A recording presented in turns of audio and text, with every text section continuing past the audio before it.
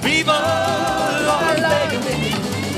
Viva Las Vegas! All right, let's get into the Lower Southwest Football League. It really is the business end of the finals as we are not far away from the grand final, in fact, and we only talk about it with one man, Weaver, who joins us on the line now. G'day, Weave. Afternoon, boys. How we going? Very, very well. We are very well, but I'll tell you what, pretty good game of footy. Bridgetown 13 goals, 17, 95. Kojonup 11, 8, 74.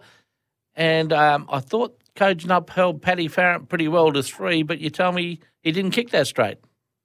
No. He kicked 3 goals, 7, so he still looked dangerous, Croney. But if I was a fullback, I'd take the 3. Don't worry about how many shots he had. So, he still had enough supply to kick a decent bag, but just a little bit off. But, Bridgetown looked really good on the weekend to move straight into the grand final. Lee Luciff kicked a couple and Smith kicked a couple, but Harry Taylor might be in a bit of trouble for Kojonup. Yeah, he got a red card early in the last quarter, and I'm not sure of the outcome of that. It didn't look much to me, not that I know the bloke, so there's no bias from me, but let's just hope he got off because it just looked a bit too much for a red card, and I'm not disparaging the umpires or disregarding what they saw, but from where I was, he should be fine to go this week, I hope, and hopefully for Kojonup as well. Well, you want your best players on the park if you possibly can. 13-17, Bridgetown weren't very accurate all up.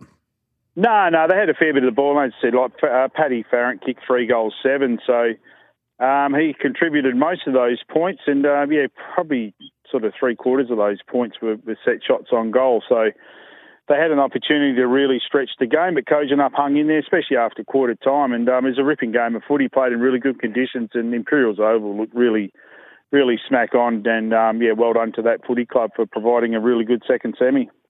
Was that margin reflective of the game?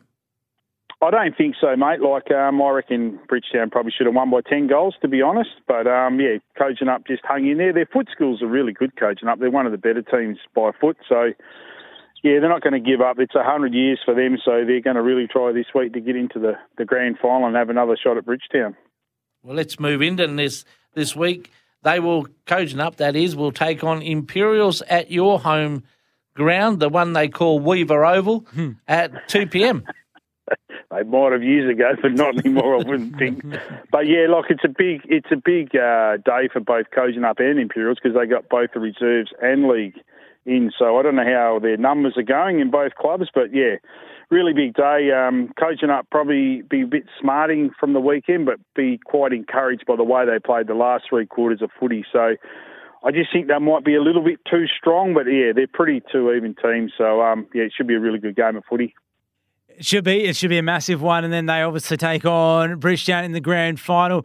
What's your tip, Wave? Kojonup, they, as you said, they're pretty decent against Bridgetown on the weekend, but Imperials, of course, are a very, very strong side this season. Oh, look, I've seen both of them too, Chris. So the last time I've seen Imperials, they beat Bridgetown, but I think Kojonup maybe by a couple of goals, maybe. All right. Especially if Harry Taylor comes back, he could, if he gets off that red card, he'll be... he's got to get off the red card. I mean, I didn't see it. But 100%, it's a joke that he even got it in the first place. That's right. Without having any knowledge of it. No idea. Good on you, mate. Love your work as always, and we'll chat again ahead of the grand final. All right, cheers, boys. There he goes, Weaver, talking Lower Southwest Football League here on The Ball.